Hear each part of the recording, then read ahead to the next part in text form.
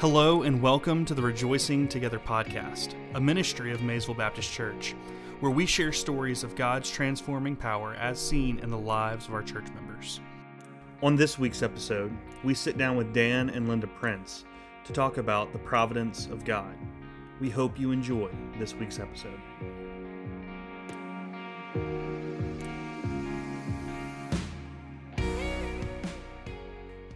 Well, hello and welcome to the Rejoicing Together podcast. I'm joined today by Miss Linda and Mr. Dan Prince. Guys, thanks for joining us so much. Thank you. Thank you. Looking forward to it. Maybe you just want to get started and maybe just share a little bit about yourselves, who you are, family, that kind of thing. My name's Linda Prince. I've been a Christian since I was about 9 years old.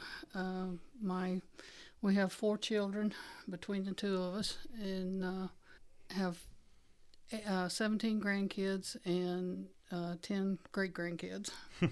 So they keep us pretty busy. Big family. Big Yeah. family. Big family.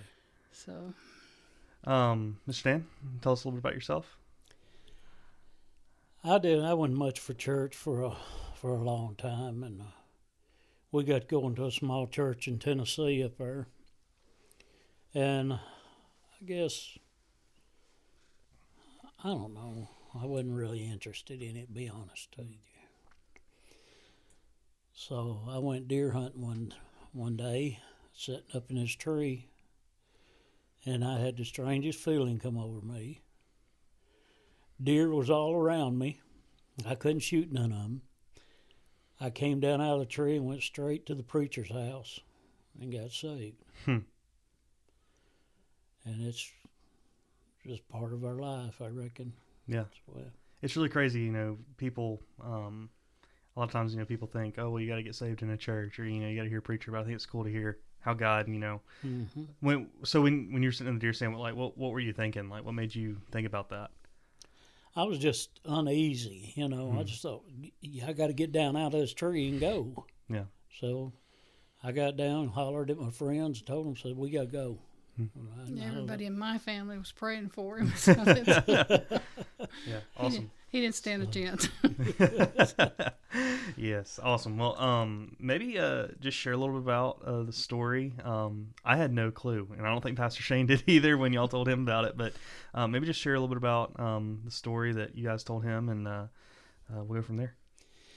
Well, we was in church, and I didn't feel like going to Sunday school that day, and I went on home and got in there and was sitting there watching TV, and got up and went in the kitchen and got the cell phone, or not cell phone, cordless phone. Went back in and laid it down on the love seat, and I went to sit down, and when I did, a truck come through the wall. Gosh.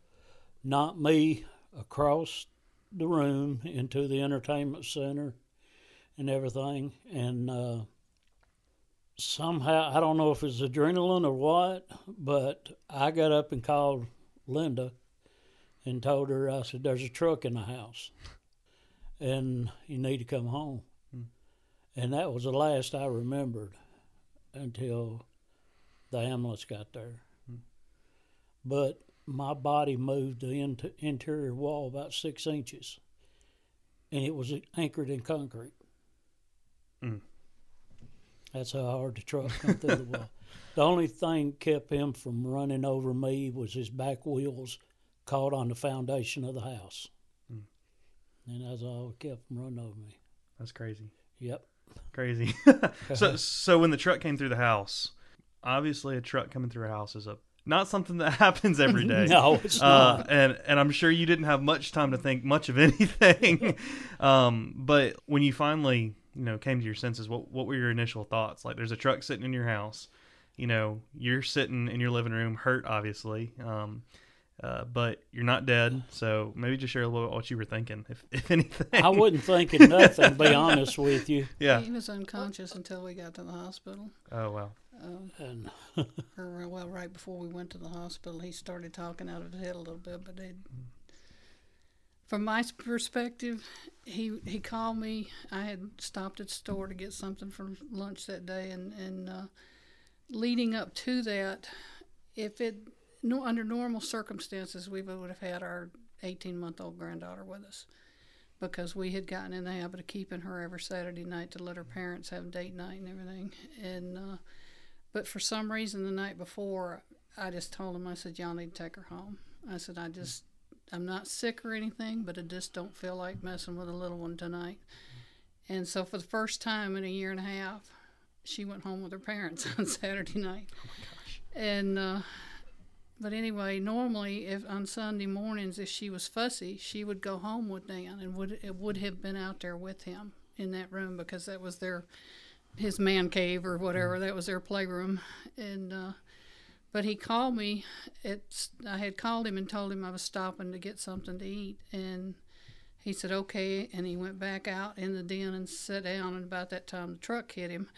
Well, he came to enough to call me and tell me that I needed to come home. There was a truck in the house. And I said, what? And he said, there's a truck in the house. And about that time, the phone went dead. Well, that scared the daylights out of me. And so I jumped back in the truck, took off to the house. And by the time I got there was like 3 fire trucks, 2 ambulances, and 2 police cars out there and blocking the driveway. So I had to go around the horseshoe that we lived on, and I pulled up in the yard, and this cop comes running over there, and he says, you can't do that. And I said, oh, yes, I can. I own this place. And he said, oh, okay. And I said, where's my husband? And he says, we don't know. And of course that made my stomach drop even more. And so I started towards the house, and they stopped me and wanted to know where the keys, where the gas and the electricity was. So I gave him the keys and told him where it was, and I started to the house again, and this paramedic says, you can't go in there. And I said, if you can't find my husband, I can't. I'm going in there. So I went towards the house, and about that time the policeman says, ma'am, I think they're bringing your husband out the front door. And they didn't want me going up there, and I said, I'm going to find out whether he's at least alive or not. By the time I got close, I could hear him talking. It wasn't making any sense, but I could hear him talking, and so I thought, well, at least he's alive. So I followed the ambulance to the hospital, and they did all kinds of tests and everything to make sure, and it turned out he had nothing but some cuts and bruises. But what was so awe-inspiring to me, and that I could tell God's hand was on this whole thing, was that the interior wall looked like a bomb had exploded in there. There were shrapnel pieces of concrete and mortar and everything on that whole wall except for one place. And it looked like somebody had just leaned over Dan and just protected him. There was no cuts, no mortar, nothing in that one area. And it was right next to the door going into the rest of the house.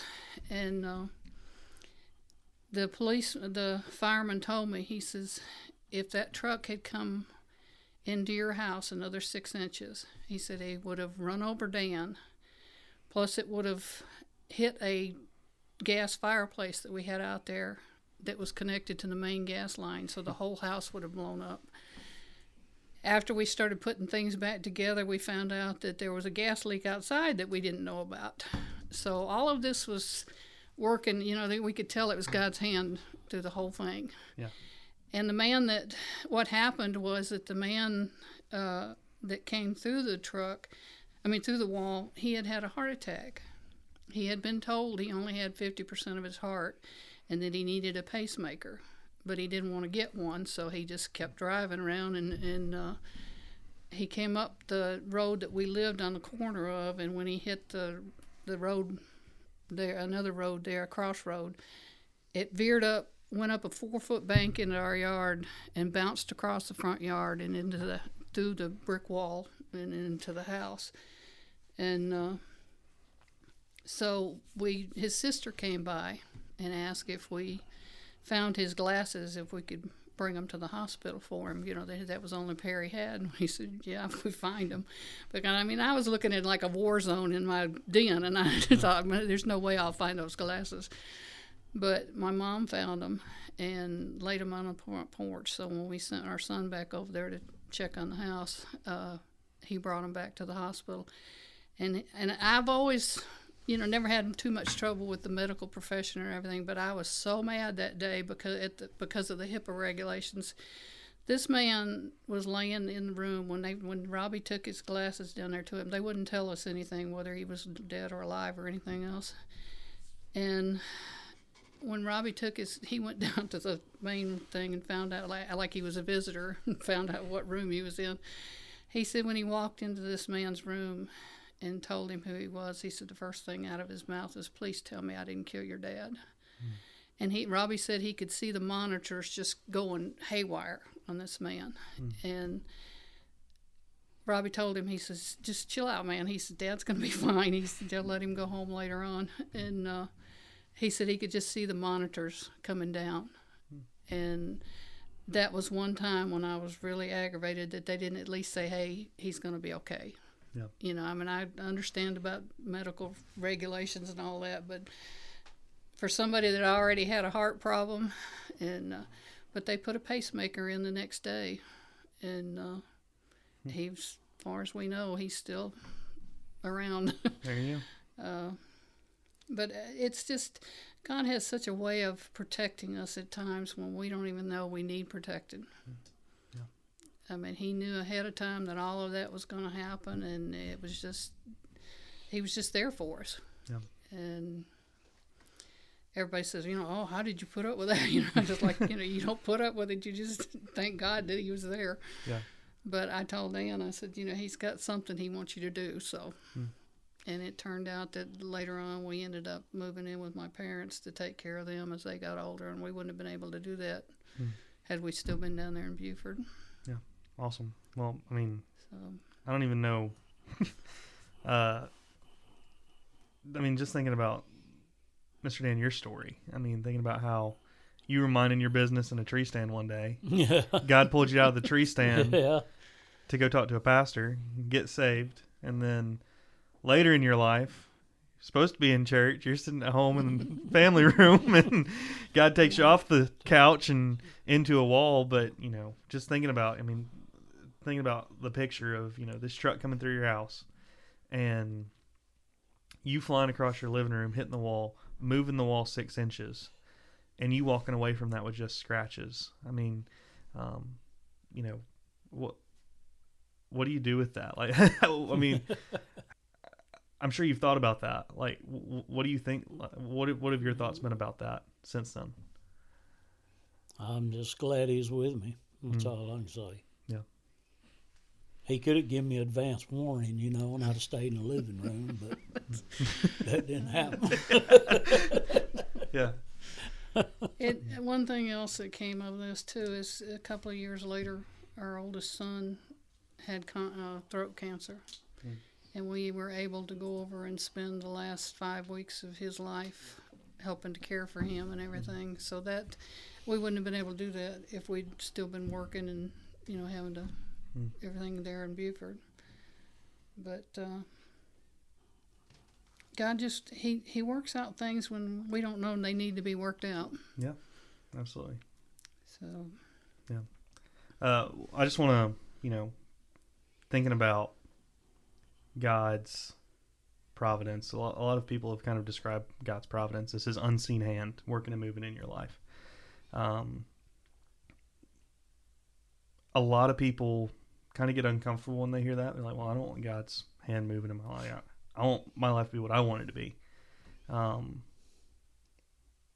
kind of spoken to it already, the opportunities you've gotten to take care of family, the fact that you're still here even. But, I'm sitting here thinking about your story of how you got saved. You were sitting in a deer stand. God started, you had this uncomfortableness in your heart. God started working and moving in your life. God could have caused that strap on the tree stand to break, and you'd been in the ground dead just then. None of us deserve the next second. How has God shaped the way that you see every day out of what happened with the accident? Just, I've had 9 surgeries? And I'm not worried about a one of them. Not a one of them has bothered me. because I knew if something happened where I was going. So it didn't bother me at all. All them surgeries and stuff. Awesome. Well, guys, thank you guys so much for a story, and I know I know that people listening are gonna be amazed by the story. I and promise we didn't make it up. No, it's cool because you see like news articles about this, like once every like crazy accidents, and people walk away with not a scratch, and you always hear somebody go, well, like, man, like I wonder why God would have let them walk away without a scratch, or I wonder what's going to happen to them later in life. I've thought that before. Like, you see, there was an accident on 85 not long ago where a trucker got in a really bad wreck, and if you saw the truck, you'd be like, oh, he's dead, and he walked away without a scratch. Mm-hmm. And when that happened, I thought, like, man, I wonder what God's going to do. Like, I wonder why God kept him alive. Like, is he not saved yet? Does he need to hear the gospel? Like, I wonder why. It's cool though to sit down with somebody who's been in one of those situations and to hear them say, well, here's why. God does have a plan. God is working, and God has been faithful, and you guys have got to continue to live a life that's honoring and glorifying to God by working and living with your family and helping them. So I'm thankful for you guys, and thank you for you guys coming on, taking your time tonight, and hope if you're listening you were encouraged by that, and we hope to have you back next week.